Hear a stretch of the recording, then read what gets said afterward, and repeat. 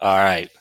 Welcome to Polly with us. Now, this wasn't even the schedule, but me and the homie Heen, we was having an interesting off-air conversation. Hmm. We were just talking about a year ago and how things were with COVID, and y'all picking up in the middle of this conversation. Yeah. So, I guess we'll just give a little background. We were just because my man, he's about to go out of town. He got Yeah. a fresh cut or whatever. You know, he haven't really been getting cut since COVID popped off. We were just recapping, Hmm. and we was like, "Yo, it's crazy how something like a grocery store worker, where people really consider it a meaningless job, um, minimum wage type of job. Hmm. People look down on it, but when Hmm. COVID hit, you realize, damn, that supply chain is real." And Hmm. you need people out there to stock the shelves, do Hmm. deliveries, um, and you know, nobody knew what was going on. It was really a dangerous job. Hmm. And you have people in the poorer in the society that was really out there putting in the work, and they really didn't get the rewards that they deserved. Right. Right. So, Yeah, man. Like, you talk about the supply chain, so like that goes back to even like the people that are packaging our foods, in the warehouses and stuff. They're packaging the food to be shipped out on the trucks and going to the stores and stuff. Uh, a lot of companies, as we were discussing before, went live here. A lot of companies they did that heroes pay stuff. Like I think Kroger did that. Or they did like just like we appreciate you pay and stuff like that.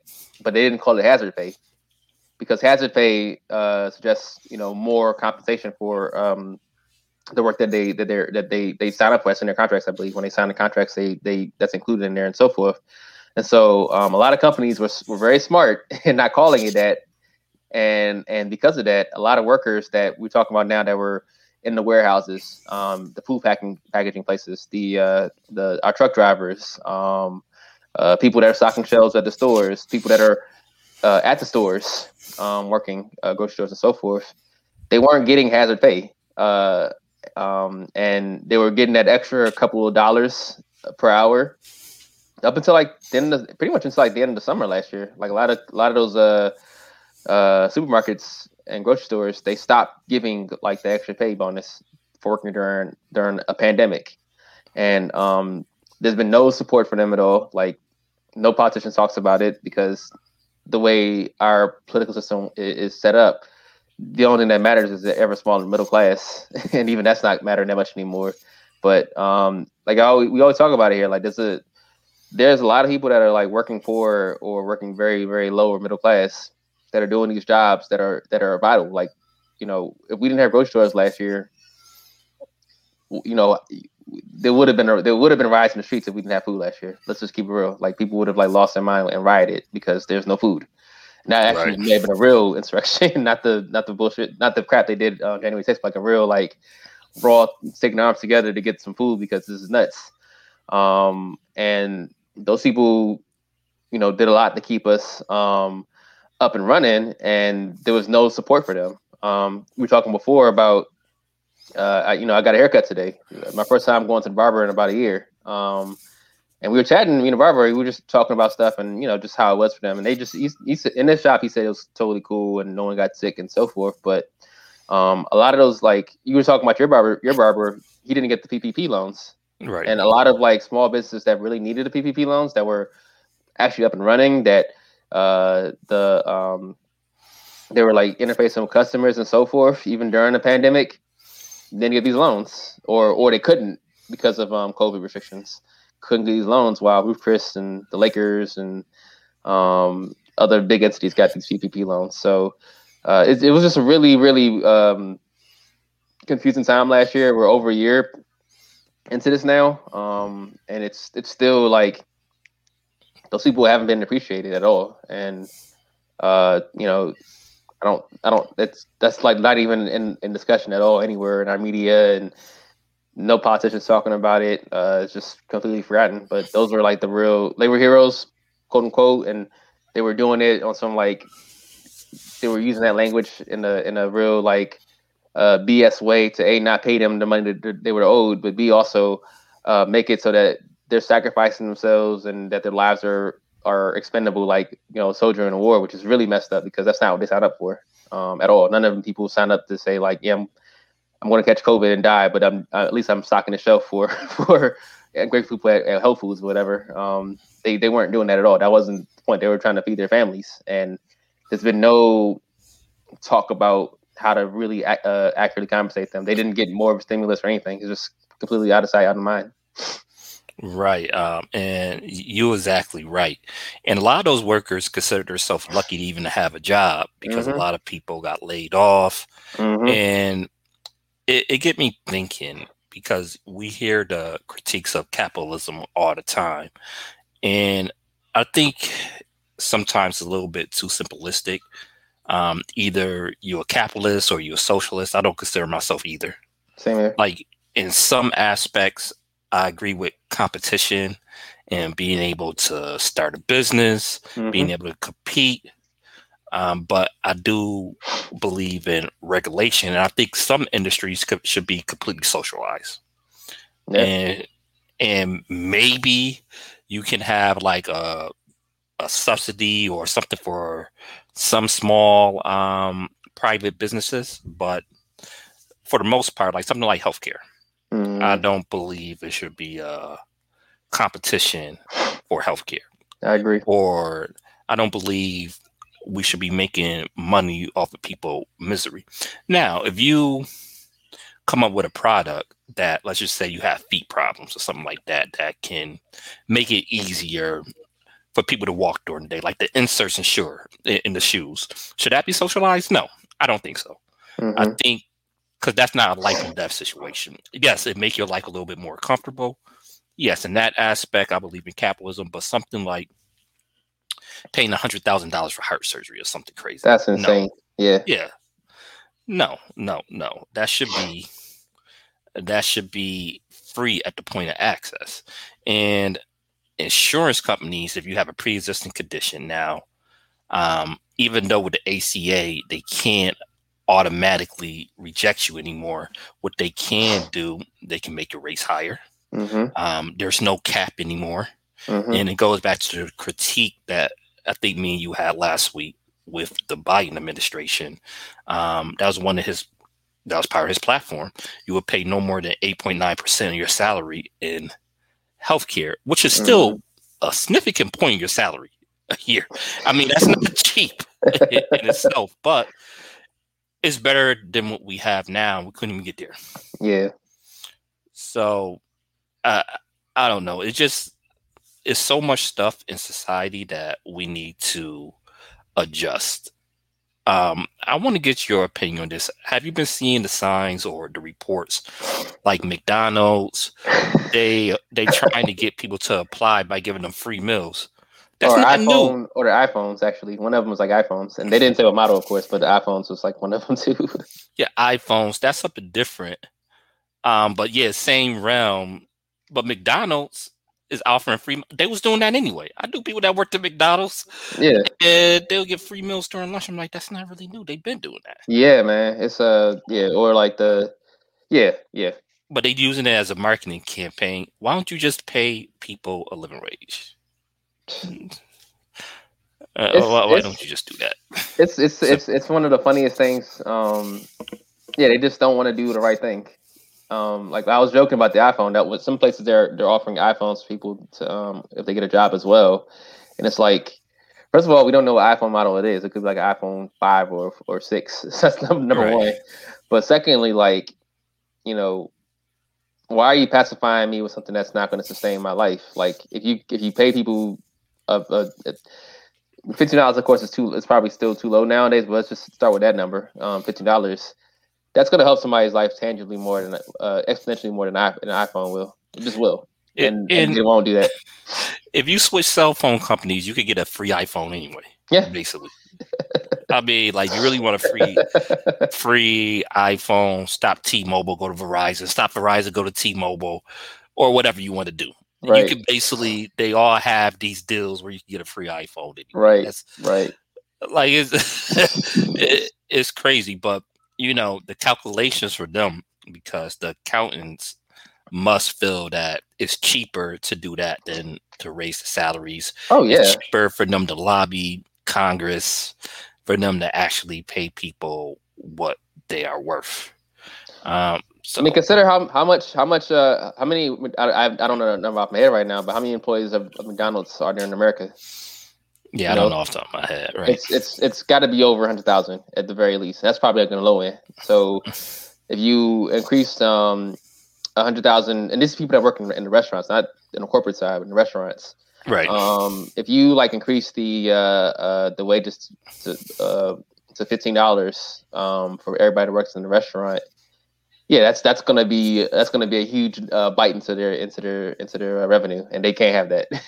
It's much cheaper to pay somebody six figures to lobby on the Hill or to do X, Y, and Z or give people iPhones and all that stuff than it is to like pay people that much money more money. All the workers that work in restaurants that much more money to work there and stuff. And yeah, man, like it's funny you bring up the capitalism stuff too. Like I'm with you on that. I think there's no cap. Like I'm very like very. If you listen to the show, listen to me talk, like y'all would probably say he's a very very left-minded person. I'm like, yeah, I am. However, I do believe competition has like really helped society, and I don't want that to go away either. But I also feel like it could be fair. You mentioned healthcare should definitely like be government ran. Mm-hmm. We were talking before about transportation. A lot of areas around the country, a lot of urban areas are considering the models of like having free transportation, especially considering last year where people weren't riding it except for those essential workers that were going to work at their jobs at fast food restaurants or they're working at grocery stores and so forth. They were the only ones that were riding it, so they were paying for transportation last year, even though like they were like the backbone of it. And so a lot of areas are considering making transport free across the country.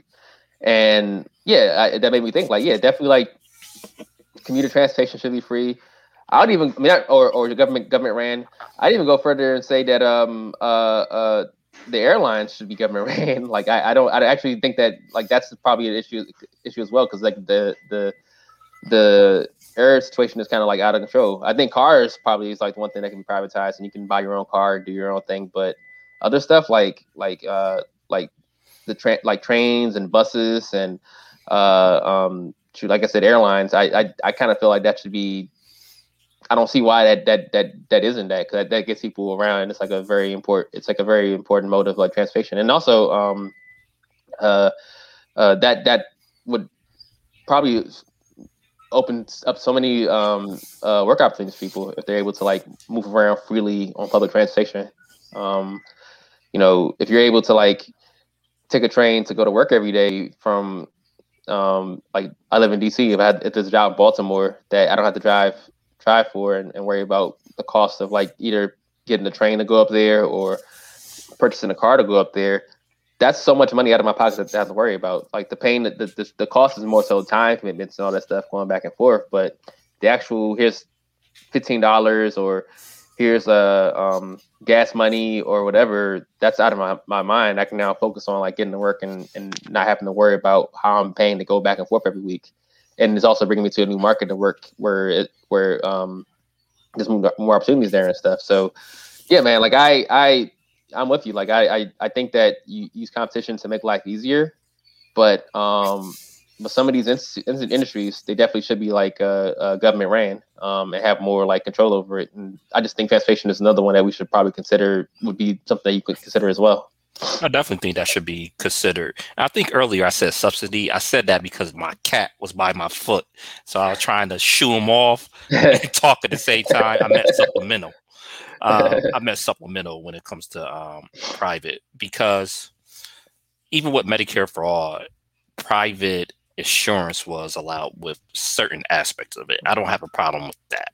Mm-hmm. But it should be a baseline. And when we say certain industries, the government should basically have a free option, that doesn't mean it's going to be the most lavish thing. It should just be a baseline. Yeah. Even for healthcare, it should be baseline care. Mm. If you want more extensive coverage, yeah, you could go the private route. But it should be something where the majority of the needs is covered, and including mental health, because that's something that's not talked about enough. And this ties into one of the topics that I want to discuss today. I don't know if you watch tennis or not, but it's been all over the news with Naomi Osaka. Yep.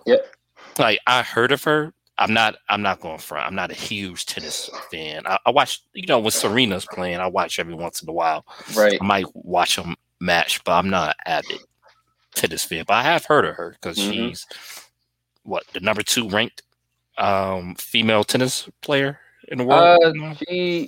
She's like, I think, top 5 now. She's not having the best year, and it could be other reasons why with running now. But she's not having the best year this year. But yeah, she's a top 5 player. Probably at her best, she's probably the best player in the world. But right now, she's like, I think 4 or 5. Okay, so you really into tennis then?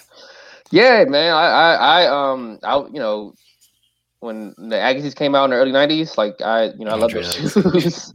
And like Sampras, yeah. I was big on those people. Boris Becker on the women's game. Like, women's game wasn't like, it was Steffi Graf and Monica Seles. And then what happened to Monica Seles and all that stuff, which is unfortunate. But Serena's like what really got me into the women's game heavy. And Venus, and like, yeah, it's. Tennis is a very, very fun sport. If you played it, I played it when I was younger a little bit. I'm not the best at it, but it's not as easy as it looked. No, it's not easy at all. It looks kind of easy, but when I played, I was like, "Oh, this is really kind of." It's a challenging ass sport, bro. It's a challenging sport, but the biggest thing about tennis, unlike team sports where you can fall on your colleagues and your teammates and ride with them, it's only you versus your opponent, and that's where the mental health stuff is very critical. And that's why when Naomi Osaka's saying like, hey, like, I've been going through it the last couple of years. I mean, you got to remember when she won her first major in I think 2017 or 18, when she beat Serena Williams, she got booed.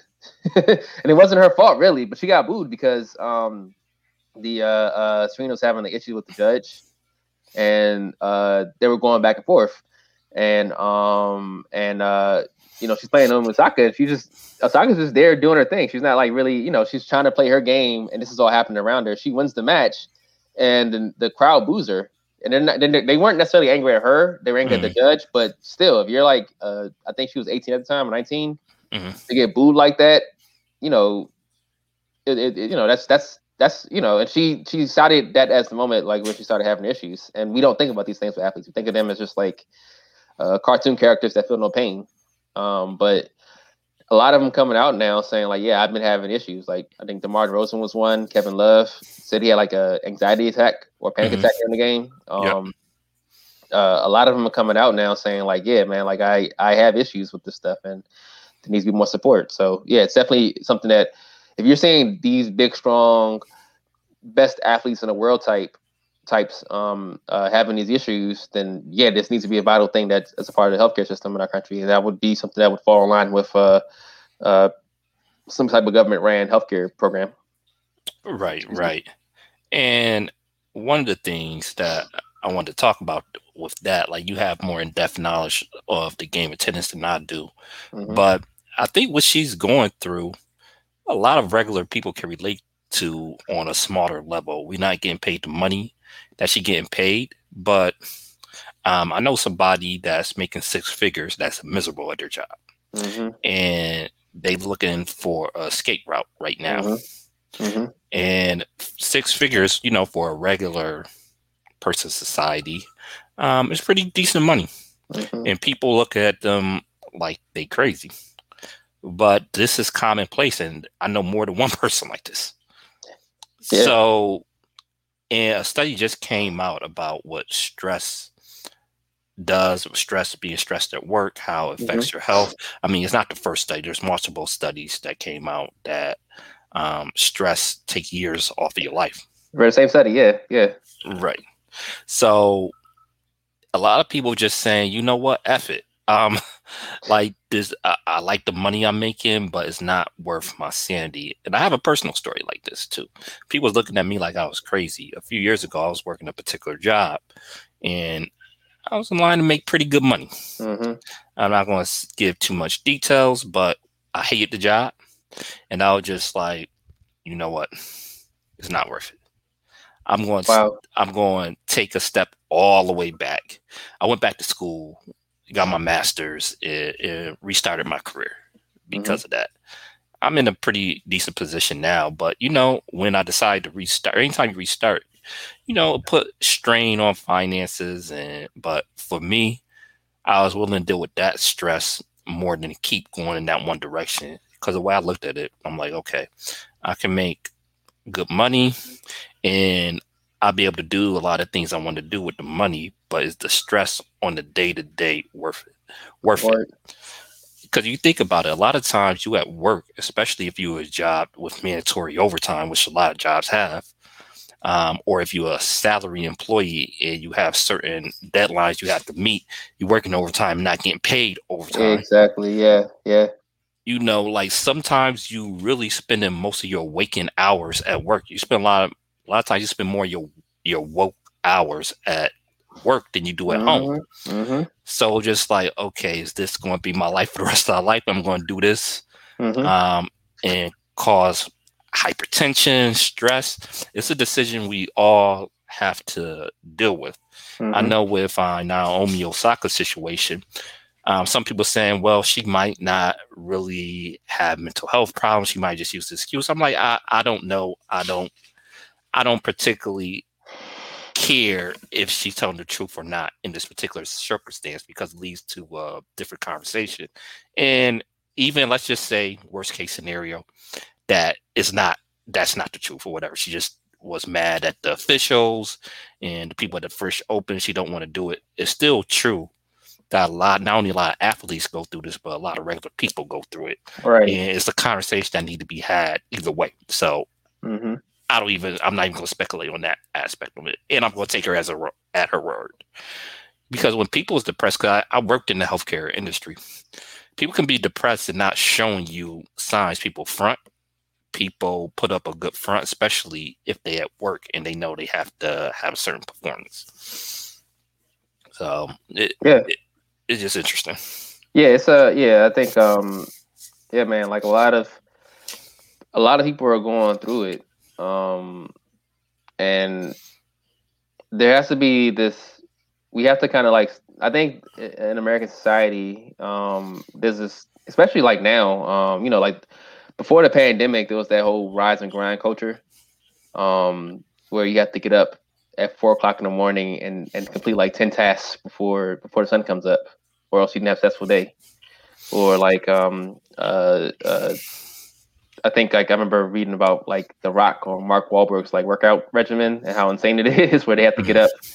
They're like Mark Wahlberg, I think was like up at 3 o'clock in the morning, working out like 3 hours a day or whatever, eating like just something insane, like something that doesn't even make sense and it's not normal. Or the whole like rise and grind culture where you have to like complete X amount of tasks before the sun comes up and before you come to work that day, to start having a successful day.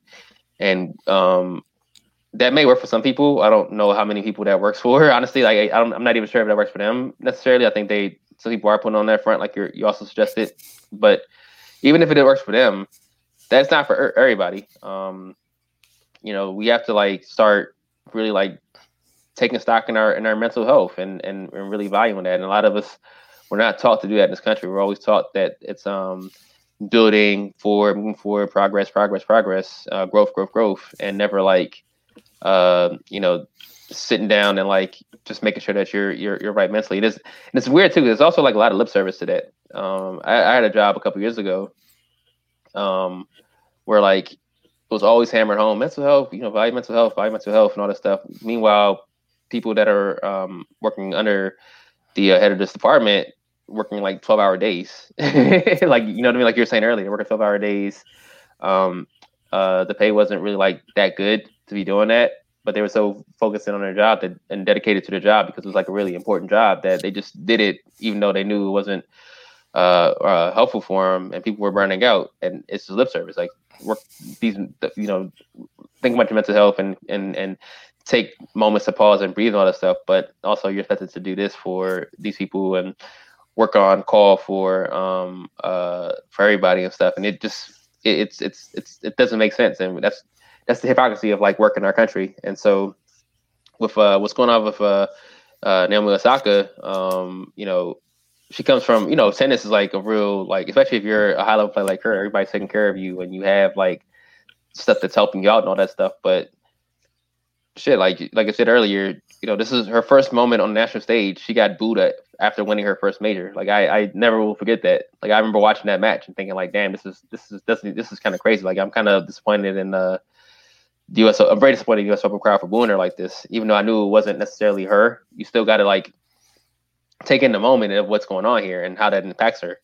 And it doesn't surprise me that like she's going through stuff. Even when I've seen her do interviews, she is very like soft spoken. She's not one of these like rah rah get in your face types. Like Serena Williams, for instance, she's like very like, I'm in your face and I'm Serena Williams, like I'm this. And you look at her, it was never like that with Naomi Osaka. And yeah, man, like I don't know if people are saying that it's potentially like she's struggling on clay this year and she doesn't want to answer questions about that. But I don't know, man. I maybe she shouldn't have to. Maybe she should value her mental health more than having to worry about like questions that aren't really like impactful or meaningful. So I support the sister. I think she is one of the best players. She definitely is like the heir to Serena Williams in tennis. And I just want her to be right, man, because I want to see her potential as not just an athlete, but as a person. Like last year, she won the US Open again, and she's wearing like the face mask, the mask over her face for all the people that were killed by police. Like, right, in a sport like tennis, and how tennis is, and the type of people that play tennis, the country clubs and all that stuff, like her doing something like that is like so bold and powerful that that's somebody that I look at and I always root for. So I just want the best for her. And if anybody else is going through it as well, like please, like don't like feel you need to like continue pushing on and front like everything's fine when it's not. Like it's going to eventually like crack, and we don't want we don't want the pressure of you like kind of collapsing on you falling apart. It's very important you take care of yourself. Like seriously, not like in the lip service. I mean, seriously, take care of yourself. Right. And we have such a long way to go when it comes to mental health. Mm-hmm. With physical chronic conditions, you have cardiologists. Mm-hmm. Too often with mental health, we just lump it as mental health. Well, depression is very different from bipolar disorder. Right. And this has been a big problem because, like I said, I used to do care coordination in the healthcare industry. Mm-hmm. A big problem was that I was talking to a doctor. People will get assigned medication for depression and they had bipolar disorder. Mm. And, it's two different conditions. Is mental health, but two different conditions. That's been a big problem. People being misclassified, getting wrong medications, and a lot of times that can make things worse. Mm-hmm. We need like specific specialists. Just from my experience of dealing with people that was dealing with a vast range of mental health, from depression, anxiety, to schizophrenia, to bipolar disorder. These are all different conditions, and just to lump it all as mental health, that's just like labeling all physical conditions as one condition. It's very different, and they need specialists. We need more individualized specialists. I know we have some, but it's not really talked about that way, and a lot more work needs to be done with that. Yeah. Just like you have a cardiologist office, we need just a schizophrenia office, or just a bipolar office, because I mean, again, how people react to these different conditions is vastly different. So it's just not talked about enough. We're really not serious about it. Some insurances still don't even cover mental health. Yeah, that's a trippy thing too. When you realize that, like, a lot of insurances don't cover that stuff at all. Don't cover therapy. I think that's because we don't understand the brain that well at all. Like, we don't really understand most of the functions of it. it leads to people not taking it seriously. Whereas like the heart, you mentioned cardiologist. There's like in my head right now, I can think of like 10 different heart diseases that people can have. There you go. And or cardiovascular diseases, and there probably is much more for what's going on with our brains as well, or psychology diseases that we're not aware of, we're not thinking about, because there isn't really an emphasis on it. If there's any emphasis on psychology and stuff, it's more for like criminalizing people or militarizing people and stuff, not on like actually taking care of people. Yeah, man, like there needs to be so much more work done in this field, you know. And to bring it into politics a little bit, like I know they weren't the best places. We used to have like state-sponsored mental health facilities around the country that were all removed during the early '80s under Ronald Reagan. Like we removed like funding for all these different facilities where they were shut down. So that's something that kind of considers well. I'm not saying those are the best places, because some of them weren't kept upright, but at least there was some state funding for it, and state taking care of it for these people. And now there isn't really anything. It's like the private facilities, which probably are worse because it's made for a profit wheel instead of for an actual care wheel. And so yeah, man, like, excuse me, there's like so much work that needs to be done on that. Yeah, I whatever healthcare thing comes to pass in the future, and I do believe we'll have universal healthcare. I'm not sure when, but I think it's so much like momentum forward that it's going to happen eventually. That has to be like a key component, and we have to put more money into like creating people that are doctors for the mind, and really studying that, because I think the thing you pointed out is that there just isn't that much money put into the field to study these things outside of like criminalizing and stuff. It's not like money to actually study people's brains and figure out how to make a healthy person be healthy and so forth. Like even these pills that people talk about, and you talked about before, medicine, a lot of them work. I'm not saying they don't, but some of them, like, people, like, I don't feel right about, and that means that there needs to be more work into why that person doesn't feel right. Let's like start studying that more and figuring out what can make this person feel right. What's the right combination? That's not me. Be careful. I'm not saying I'm anti-medication for mental illness. I'm not saying that at all. What I'm saying is we need to actually have real studies to make sure these things are right for people, because the pills are for the right persons, and make sure that we're figuring out what the right combinations are. Because I feel like you mentioned earlier, there's like a one size fits all thing, and that's just not the answer. Right. And this is the thing too.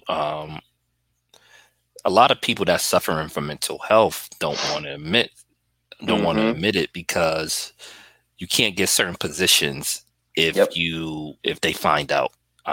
Like, for example, if you in the military, a lot of people in the military suffering from mental health that's at duty, that's scared to get help because of security clearances. Yep. And that impacts promotions, therefore impact your career, which impact money. Mm-hmm. So that's something else that have to be looked into. And also go politics at the root of all of it.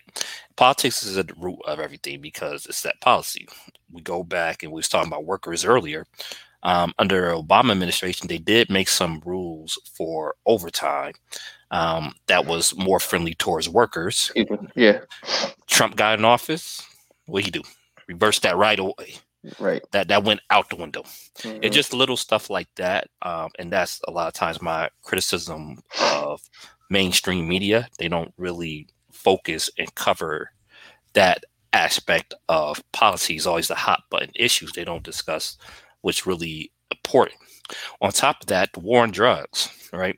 We can talk about the big pharma giving all this money to the politicians, really doing misleading advertisements. They knew how addictive some of these opioids were. They completely ignored it. In the meantime, you still have marijuana listed as Schedule 1, which had medical benefits.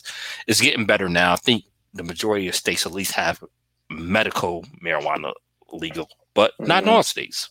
Mm-hmm. Still legal in some states. And we starting to, I guess, learn some of the benefits of psychedelic mushrooms. Can I say that? Yeah. Which is positive. I know they're doing a lot of. Colorado seemed to be on the forefront on this particular issue. Colorado, Washington was the first states to legalize marijuana statewide, and right around, I don't want to say the whole state of Colorado because that's a little bit too broad, but especially the Denver area is experimenting with mushrooms. Yep. And let me be more clear, because experimenting with mushrooms sounds crazy, right? I know what you meant, but yeah, I definitely know what you meant. That sounds crazy. But what I mean is they've been using it with patients that's in hospice, right? And it seemed to be easing their pain, and they starting to get more into depression with it, and it seems to help.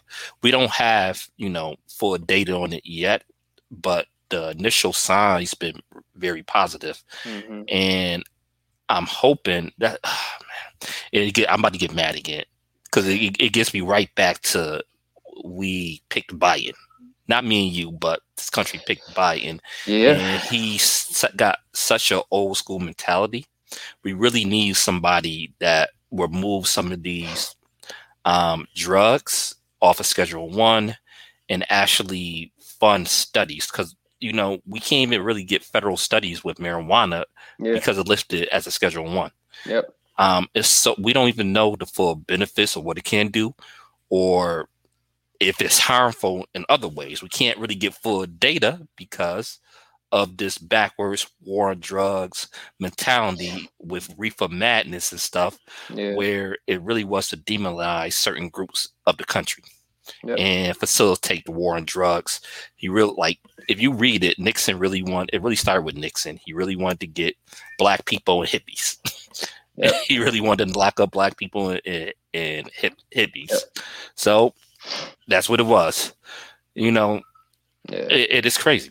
It's just crazy. We missing out on so much medical research.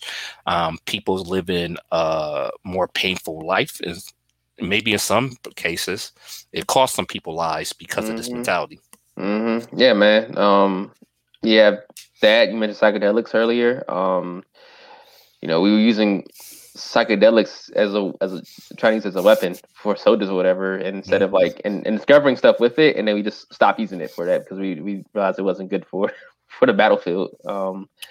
Yeah, I mean that's what they was trying to do, the crazy stuff like MK Ultra, with the LSD and stuff. Yeah, that's extra stuff. Oh man, that's a whole different thing. My God, if you get a chance this country did. if you get a chance to, I listened to this podcast called Behind the Bastards, and they did a series on the Foster brothers, Alan Foster and I forgot his brother's name, and basically they were like Alan was the one that had the CIA and did the MK Ultra stuff, and his brother was the State Department head, and Dulles brother. I'm sorry, Foster Dulles and Alan Dulles. That's what their names were. If you read up about them and all the crazy stuff they were into, they were the ones that started did the MK Ultra stuff with the CIA. But they pretty much in the nicest way possible. The reason why the world's messed up is because of them, especially with the European borders and the Middle Eastern borders after World War I. They were the reasons why we had some of that stuff that's still to this day affecting so many things. But yeah, man, I definitely I definitely believe that there's benefits to some of these drugs that we just decide to shut our brains off for and not try to do stuff with, and we need to really just do our due diligence and learn everything that they can and can't do, and how they can help society, and try to bring more of that to the fore. Doesn't make sense to especially when you have real harmful drugs that are legal, like alcohol. Alcohol is very, very harmful, or tobacco is very, very harmful, and that's just you can buy that at a CVS for whatever. So we got to consider that stuff, and try, and there's no there's not much medicinal benefits for some of those stuff, but yet we've seen stuff of marijuana, and we've seen people will tell you there are a lot of positive things with psychedelics, and we just say forget it. No, we can't have it. It's hippies and black people and jazz singers and stuff instead of like real positive benefits of these things. Right. And the funny thing is, I'm advocating for it. I have no desire to take. I have no. You ain't trying to do some mushrooms, dog? Come on now. I have no desire to do so. You know why? Because we keep it real here. I had an edible before, and that didn't go well. That's right. We told me this year. that didn't go well. So I'm like, yeah, I don't know. I'm kind of hesitant with that, but even if it's not for me, it shouldn't be illegal. Right. And that's the thing, man. Like, you can have your personal opinion on anything. I don't really care. That your personal beliefs shouldn't dictate policy. That's the thing. Like, I have a lot of stuff that I think is stupid. I have a lot of personal beliefs that I have for my own personal life that shouldn't dictate your life. Right. That's what it comes down to. Listen, Paul God, I'm gonna tell you this: what you're saying right now, everything you're saying right now. If this was the mentality of Americans, then we'd be in a much better place right now as a country. Right. But it's too bad, man. It really too bad. And oh God, I feel like the older generation too was hit so hard, and here's a problem because they still outvote younger people by a wide margin. Yeah. So this is why people that's 50 and under, because the young people, like, below 30 is a lot more progressive, but even people 40, like 49 and younger, you look at the numbers, much more progressive, right? But we don't vote like the older generation do, unfortunately. Oh yeah, I mean, as you've been seeing with the last few weeks in American politics, you can kind of understand why in some instances. But we also have to like battle that and say like, no, this is important because if you want to get rid of people that are doing the terrible things, you gotta vote and you gotta be a part of the process, and not just like I mentioned before, not just voting, but really being active, really paying attention, really like studying your candidates, really going to town hall meetings, really like being there and being active. And I know it's a lot of commitment, but at the end of the day, it's like this everything that these people are doing is impacting your life. Just because like someone kissed your baby and is throwing out beads at a parade doesn't mean they have your best interest in heart. So you got to like really learn these people and be who they are and learn about them and understand this person is the right person for you to support, whether that's president or if that's your your local ANC or alderman or ward or council or whatever. You got to like really study people and know who they are and know what they believe in and see if there's like if y'all believe in the same things, because we too much in this country rely on the code of personality of all our candidates, and that's every level. I do like this person. Is this person good? I mean, is this person cool? Well, can I have a beer with this person? Can I like smoke weed with this person?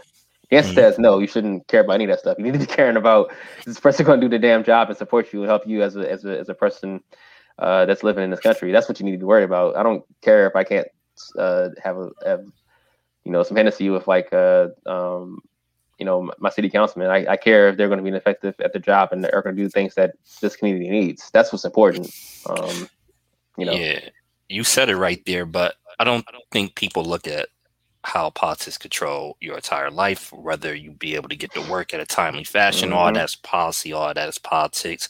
But for some reason, people don't view it like that. And a lot of it have to do with the education system.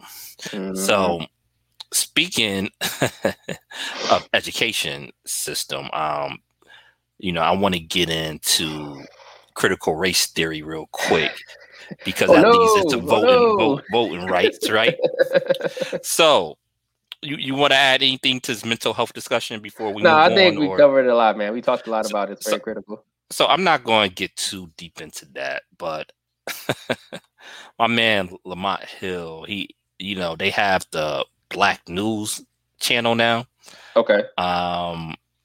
he's on that, and he's been doing some interviews about critical race theories, people that critical of it, because a lot of states and conservatives have a big push to make sure this is not taught in high schools or schools, period. It is funny because their criticism is that critical race theory states that that this country is inherently racist, and they don't think it's true, while simultaneously pushing for laws to stop people that look like me and you from being able to vote. Right. So I just find that ironic right there. That's like, okay. So on their end, they want to just teach America is perfect, and even when we made mistakes, we corrected it quickly, always had good intention, and they want to keep that myth going. And I think that myth is no longer shared by a wide margin of people, more than they're ever. So I think that's funny. It is also funny, these very same people is still advocating for you got people calling for Qs, right? Like you got people saying that Trump going to be back in office by August, right? All sorts of stuff. The hypocrisy is amazing with me. I know I just threw a lot out there, but the first, what I want you to respond to, how do they justify in their mind trying to criticize critical race theory, and this country is not racist, or I simultaneously try to take voting rights away from mainly people that look like us? Oh, they don't justify it. They're racist. That's just them. You can't justify racism, and they know what they're doing. You know what I mean? Like they know what they're doing. But and the other thing, when I say that they know what they're doing because they know it's racist to strip voting rights, to continue pumping money to the police instead of finding alternative ways to make sure people are apprehended, or making sure that people aren't in a position to become arrested by the police. They're not interested in that stuff at all. What they're interested in is like making sure Black and brown people are incarcerated. That's like the gist of it, or killed, or catch like some sickness from the healthcare system and aren't be able to get treated for it and so forth. So just kind of like, you can't justify racism. The other thing that's interesting about this whole debate, though, and what's funny about it, and it might be effective because America's a racist country, is that they're going to make this a issue next year in elections. You're gonna see this in so many like states. They want to teach your kids the alternate history of this country, and we can't have that.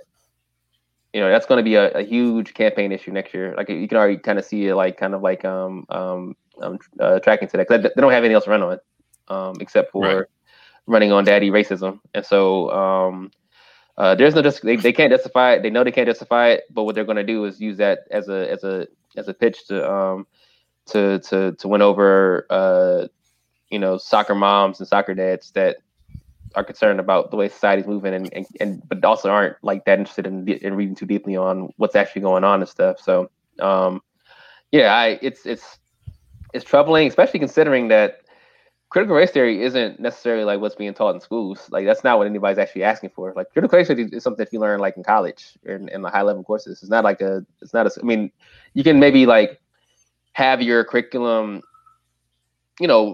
have like touches of it, and really, it's, to me, the way I've been reading is more so like learning about history from the more truthful perspective, instead of what the perspective is of what we've been taught, which is like the Pilgrims are the heroes and the Westerners are the heroes, and that took over the rest and tamed those savages that were dating and all this stuff. Like there's a all they're saying is, let's teach things differently. Let's like start like really incorporating some of like of how this history of this nation is like really impacting people that aren't white. It's critical race theory, but it's not like the actual deep theory of it that you'll learn like in college. It's just like this the reaction to that 1619 project, where you learn about like the impact of, like, first of all, you learn like the treatment of slaves when they came here and all that stuff in 1619, and just like the ramifications of that. I know one of the authors of it, she isn't able to get tenure at the University of North Carolina now because of her being an author Right. on this. I'm forgetting the sister's name right now, but she was a professor at the University of North Carolina. I know exactly what you're talking about. Yeah, and she's not able to get tenure now because of her being a part of this project, because the Republican legislator down there is like, no, we can't have her being a tenure professor and stuff. This is a serious like fight, and it's something that I think. But the thing that's making me optimistic about it is that I think a lot more young people are like younger people, and you mentioned people that are 49 and younger. A lot more people that are younger are kind of like calling bullshit on a lot of this stuff and saying like, all right, this like like you can't sit here and tell me that we shouldn't learn about the history of race in this country, but then also like say I'm deeply troubled by what happened to George Floyd last year. You know what I mean? Or police violence around the country against Black people. This is incongruent. It doesn't make sense. And I think a lot of people are realizing that now. And the funny thing is the 1619 project perfect? No, I do think there's a few inaccuracies, but compared to the history books that our children read, it's much more accurate than that. And let me talk to you there too. Let me just say one thing real quick. Yeah, it may not be accurate, but here's the thing: history isn't accurate. You know what I mean? Like history's always up for debate. It's not fixed, and we have to start thinking of history as like this is what happened, this is what happened, this is what happened. Right. You can always find something that dispels something. That's okay. Right. So if you find 1619 project that falls in that, that's okay. It's not a big deal. But like you're saying, it's that versus like our heroes that tamed the West and made the land habitable for us. Yep, and let me be clear. I'm not saying it's inaccurate as a whole, because I think it was a great piece of work overall. Yeah. But in the body, was there a few mistakes here and there? Sure. But like if you go to, I believe it was a book by, I believe historian James Logan, Lies My Teacher Told Me. Yes, I have that book myself right here. Yeah. Great book. Book. He goes through and dissect all the inaccuracies in the main textbooks that children was reading in the 90s. So, yes, it's much more accurate than that. And a lot of mistakes were small mistakes in there. But, so we're not saying that it's perfect, but it was still a great piece of work. And it definitely was a lot more accurate than inaccurate. Overall, it was a great piece of work. And let's be like clear too. The what they're challenging isn't necessarily like those inaccuracies. They're challenging the narratives, right? Because there's a narrative, like we said earlier, of America being heroic, and like you're saying, we always have good intentions and we're always right, even when we're wrong, and all this stuff. That's not. They're upset about the narrative that's in the 1619 project, another alternative, but more like well researched and found books and all that stuff and other articles of research. Yeah. What they can't get past is that America is supposed to stand for freedom, but how could you stand for freedom when you had a group of people that was living under authoritative rule until at least the mid 60s, and you can argue still to this day, but at least to the mid 60s, if you want to be kind. Yeah, if you want to say it wasn't legalized, yes, yeah, it's just the mentality still there, but we haven't had a democracy. I wish I could remember who said this. It was like a Asian writer. I wish I could remember the person who said it, but it always stuck with me. America wasn't a democracy until the Voting Rights Act in '66. It still wasn't a democracy. You know what I mean? But yeah, it couldn't really say it until that point though, because that was like a law that was passed. You know what I mean? And when you see that, it's like, wow, that's kind of like trippy, but it's the truth. Like we weren't a democracy, at least until that point. It still isn't now in a lot of ways, and they're trying to revert back to the olden times. But it took that long for this country to become, at least on paper, a democracy. Yep. And if you go back, like you research stuff like Baker's Rebellion, instances like that, where even poor white people was basically smothered. But then they said, okay, look at those Negroes, you above them. Like, go back to like Baker's Rebellion. Go take a real look at the history of this country. It is undeniable if you want to look at it objectively. And I mean, I'm sorry, I didn't mean to cut you off. I mean, Yeah. we're celebrating 100 years now, the Tulsa massacre. Think And about when this you were country just now younger. acknowledging that. Right, just now acknowledging it, and think about Yeah. when you were younger. I remember when I was in school and I read about that, and back in grade school and stuff. It wasn't called a massacre; it was called like a riot, like The Tulsa Tulsa riots. race riots. Yeah. Yeah, and it was in line with all the other race riots that happened during that era. Like there was hundreds of them around the country. It was mentioned in terms of that realm, not in terms of like a group of people being slaughtered and losing like their homes, livelihoods because of BS.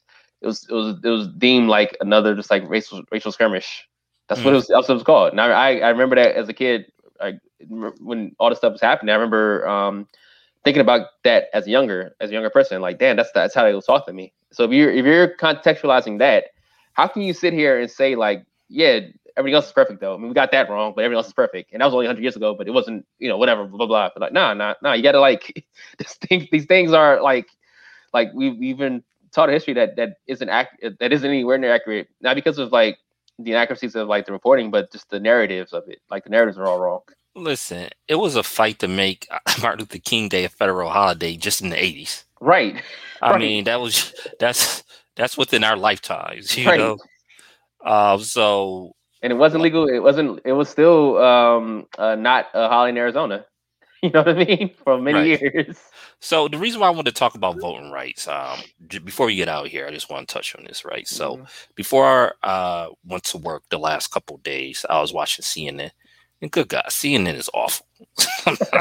But before I still watch it just to see what's going on in mainstream media, what the stories they covering. And this goes for the New York Times too, because they've been covering it in the New York Times right now too.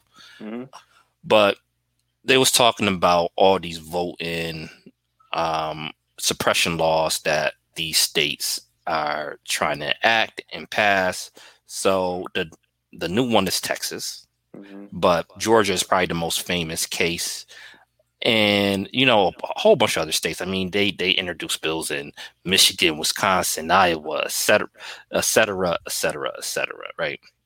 And what crazy is, I don't even think they will be covering if Biden didn't make that Memorial Day speech, which this should be covered every day because they really trying to take away a right for a lot of people.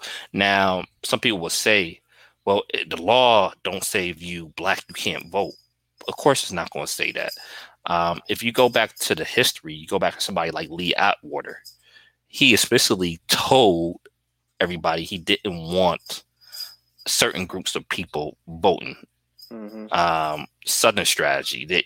I mean, you could go so on and on about the history of voting suppression, but to present day. So what are most of these bills talking about doing? Well, they targeting Democratic areas, and what are they doing? They shutting down polling stations. When you shut down a polling station, what do that do? That means people have to go farther out. That means lines going to be longer. Along with shutting down polling stations, you would think they'll make the hours longer, right? No. They cutting hours on top of that. So imagine those lines.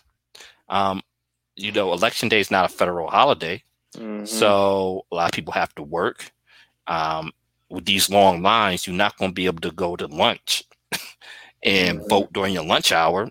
Assume you even live anywhere close to your precinct because you might work further out. So tell me what what's that about? Then they try to get rid of write-in votes or voting by mail. Excuse me. They're trying to get rid of mail voting.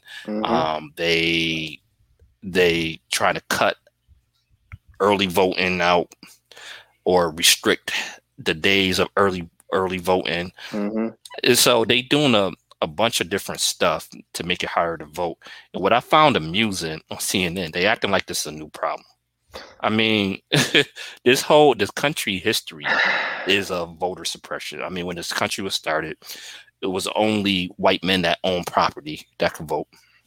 Then I think it was around the time of the Andrew Jackson election, I believe was the first election where all white men could vote. and good God, Andrew.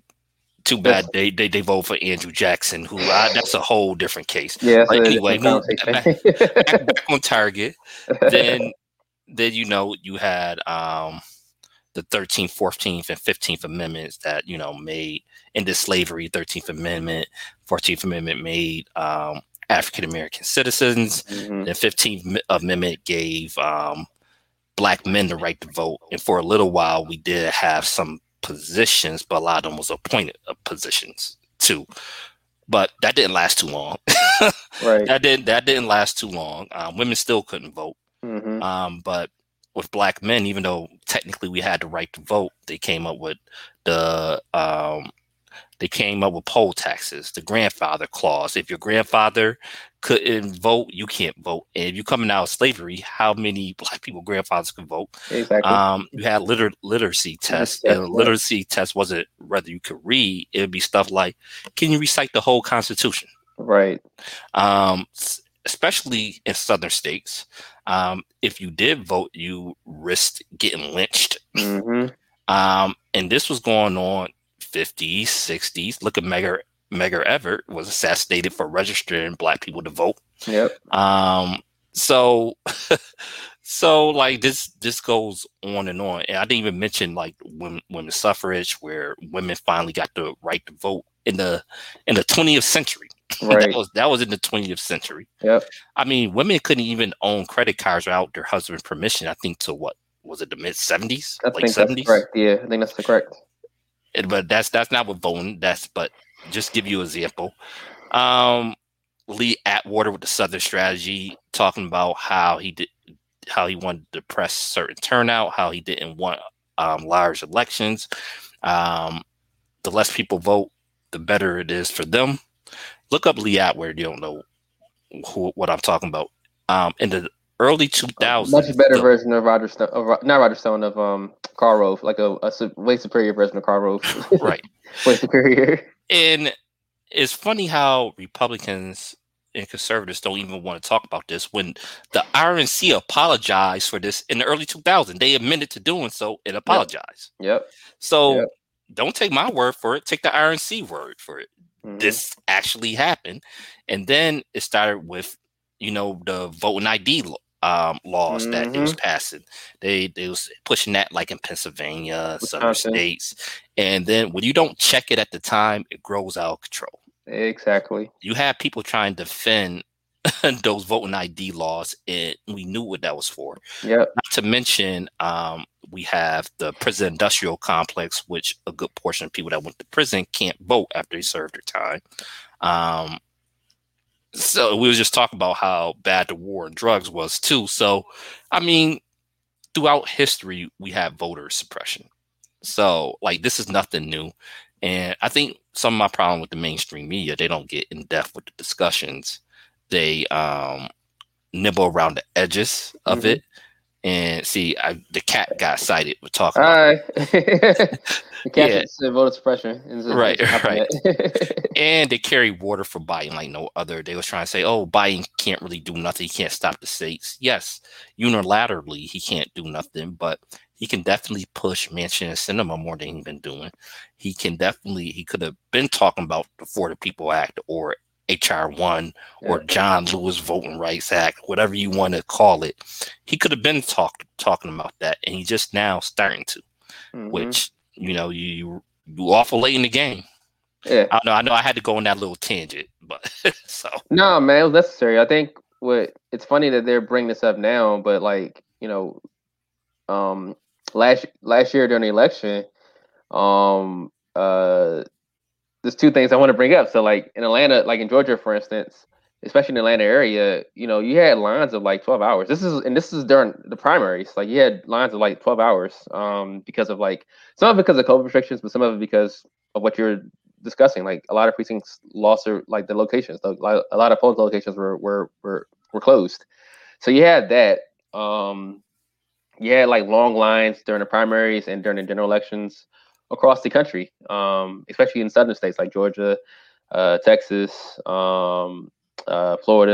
A lot of states were having those issues. So when you like think about that, yeah, this isn't a new problem, and I bring up last year, but I recall this happened in 2016 as well. In southern states where there were like 12-hour lines for people to vote. People would stay there to vote, but not everybody's gonna do that, and you shouldn't require that to them. The And other then you thing too, bring them water now either. you can't bring the water now too. And the Mm-hmm. other thing you didn't mention when you were going through it, another law these states are restricting are like the group pollings, which are like the social polls stuff that they do for black churches in the Yeah, South. yeah, yep. They're restricting that as well. Yeah. I mean, I think they're making that a felony in some instances, which is insane.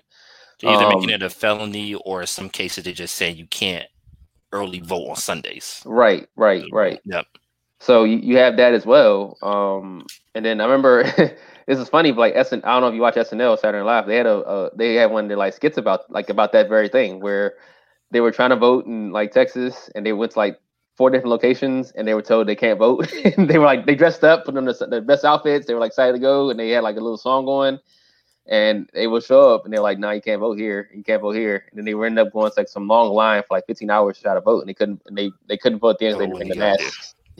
Right. But like that highlights the point of what's going on. Like you mentioned, like you brought out like so clearly, man. Like the fight to vote in this country is just, it's been a battle since its inception. If you're not rich and white, it's hard for you to vote. And what I'm noticing, and I think you're noticing too, is that they want to go back to the times of like property owners only being able to vote only, right? Rich property owners and white property owners only be able to vote only. And if they could have it their way, it'd be white men voting only. That's what they want. Mitch McConnell put the bag out I think it was last year, where he said, voting is a privilege, not a right. He mentioned that, and that was barely touched by anybody from what I remember. But like he said that, like that's what the thinking is that it's a privilege, not a right. And instead of trying to really be a democracy and expanding voting for everybody, like I'm crazy. Like I think that you should have like prisons should have voting precincts. They should be able to vote in prison. That's how crazy I am. Like I don't see why they why you shouldn't have candidates going down there to try to get the votes of prisoners. Like that's just the way I think about stuff. You can't have a full democracy if you're restricting this, but that's just the story of America. America's never really been a full democracy. It's always try to make it as hard as possible to vote. And these new things these new laws that are passing now across the states are just like a continuation of like that whole process of, yeah, we don't want you to vote unless you're like rich and white. That's it. If you're not rich and white, you can't vote. Right. And just to check some of the stuff that people say, there's like, you shouldn't have a problem getting ID. First of all, when you vote, you just don't show up just to vote. They check your signature. Mm-hmm. So they match it, make sure your signature match.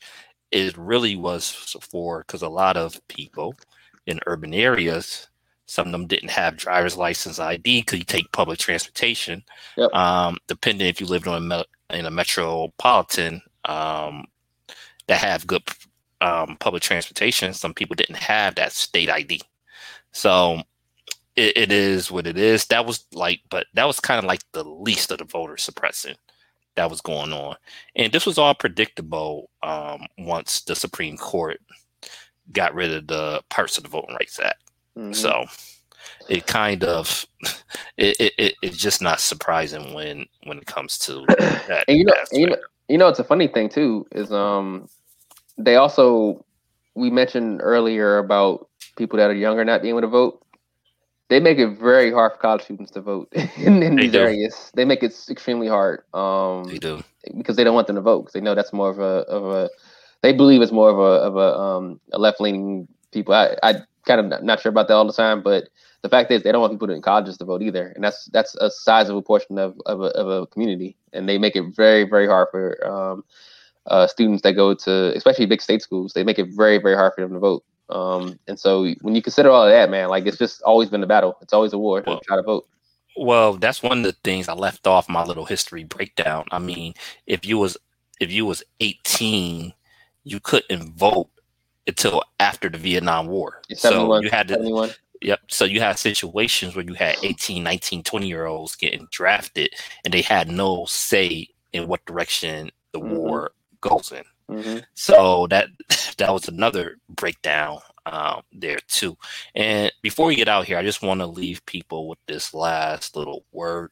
I know people is fed up with politics on the federal level, especially presidential politics, but the reason why these voter suppression laws is very important, not just the Supreme Court, not just with executive orders like the overtime rules that Trump overthrew for the Obama administration. There's so much stuff, by the way, there's so much stuff that Trump did that people just don't know. And even people that you would think would know better just don't know. Mm-hmm. Like, wow, he did that. They just think that he was just a clown, but policy-wise, nothing. But that's a whole different story. Mm-hmm. But besides the federal level, this is very important in local and state politics, right? So if you have a DA race, which we talk about how important DAs and sheriff races are, this could literally be a life and death issue for people. Mm-hmm. If you have a DA, if you have a cop that does the wrong thing, deals excessive force, who the DA is determine whether charges are going to be brought on that police officer or not. Mm-hmm. The sheriff race determines what condition your county jail is going to be and how the county jail is going to be run. Mm-hmm. The DA basically control, what's the bail laws going to be in that area? If your state don't have something like marijuana legalized, how tough that particular county or going to be on if you get found with marijuana. Mm-hmm. So in local races, in a close race, this can make all the difference in the world. Right. Whether the polling place is open till 9-10 o'clock or whether it's open till 6 o'clock. Mm-hmm. That makes all the difference in the world. Whether somebody can walk to their polling station or because their polling station was closed, they have to go a further distance, especially depending on their age, depending on their health. I mean, people don't think about it in those terms. People don't think about it in terms of who your Secretary of State is, who control your state elections, right, or who your state senator or your state assemblyman, or if you have state house, your state house rep, determine it, whether they going to do something like bail reform on the state level, or are they going to stick with tough on crime legislation, whether they going to try to free up money for grants for local small businesses, or whether they're going to give another tax cut. Mm-hmm. So these are very important issues that really impact us day to day. It impacts health, whether they're going to choose to cut Medicaid on a state level, where they plan to expand Medicaid. And healthcare, especially for poor individuals, is literally life or death. Right. So I want people to think about it in those terms as well, and not just get caught up, because if you watch the news, it's so much just presidential level. Mm-hmm. I mean, these voter suppression laws going to have a major impact in these type of races as well. Yep. It's all connected, and you brought it out, man. Like, you got to start thinking more critically about what's going on around, like what's going on in this ground level where you are, and not just like looking at what's going down in 1600 Pennsylvania or Capitol Hill. So, so yeah, man, like these things are all like critical and they all matter. And, I just hope that people are just starting to see that, like, man, they're trying to do something that they're really trying to bring us back to the 1770s and 80s, or whatever the Constitution was founded, like the 1700s and 1800s and stuff, with a lot of our regressive like voting laws. And as a society, we should always be trying to like do better and progress, and they're going backwards. Just think of it like that, and think about how these backward steps, like how, because you weren't able to get to the polling station at 7 and they close at 6:30 or 6 o'clock, how that's now going to lead, that could potentially like hem you up eventually, like you get arrested and have to face charge over having like a half a gram of marijuana or something, or a broken up like a joint, and how that's going to now put you into like some terrible prison jail, and you're going to get denied bail, and then you're going to have to get a public defender. That's also a part of like these policy stuff as well, Mm-hmm. and end up serving a couple of years in prison for having like I have a joint. You know what I mean? Right. Like stuff like that. This is all like serious stuff, and it's not taught to us to think like that, and to see how these things all impact. And yeah, man, like they're trying really hard to go back to the times where me and you couldn't vote, and I hope people are waking up to that and realizing like, yeah, we have to like push back against that. But you know, I'm gonna be positive. Let's go for that. I'm gonna be positive and hope that people are waking up and seeing that. We'll see. I'll leave it off at a positive note. I think they might do something about the For the People Act. It probably won't end up being the For the People Act. It's going to be a watered down version, but I think because it depends on the Democrat survival, because if these laws go through, Democratic Party is basically done for the foreseeable future. Yeah. So because of self-interest, the Senate might, not guarantee, they might do something on it, some watered down version. All that campaign finance stuff is going to be out though. There's nothing that's going to make it, but maybe they'll do something. We'll see. You know, what can help them? Make DC a state. That'd be definitely like something that could help them. But hey, right? What do I know? I don't know anything. I'm just me. It should be. You have people again, area that have more population in the state of Wyoming that's not represented in Congress at all. Mm-hmm. Besides ceremonial vote status. Mm-hmm. All right. Do you want to lead the people with anything before you get out of here?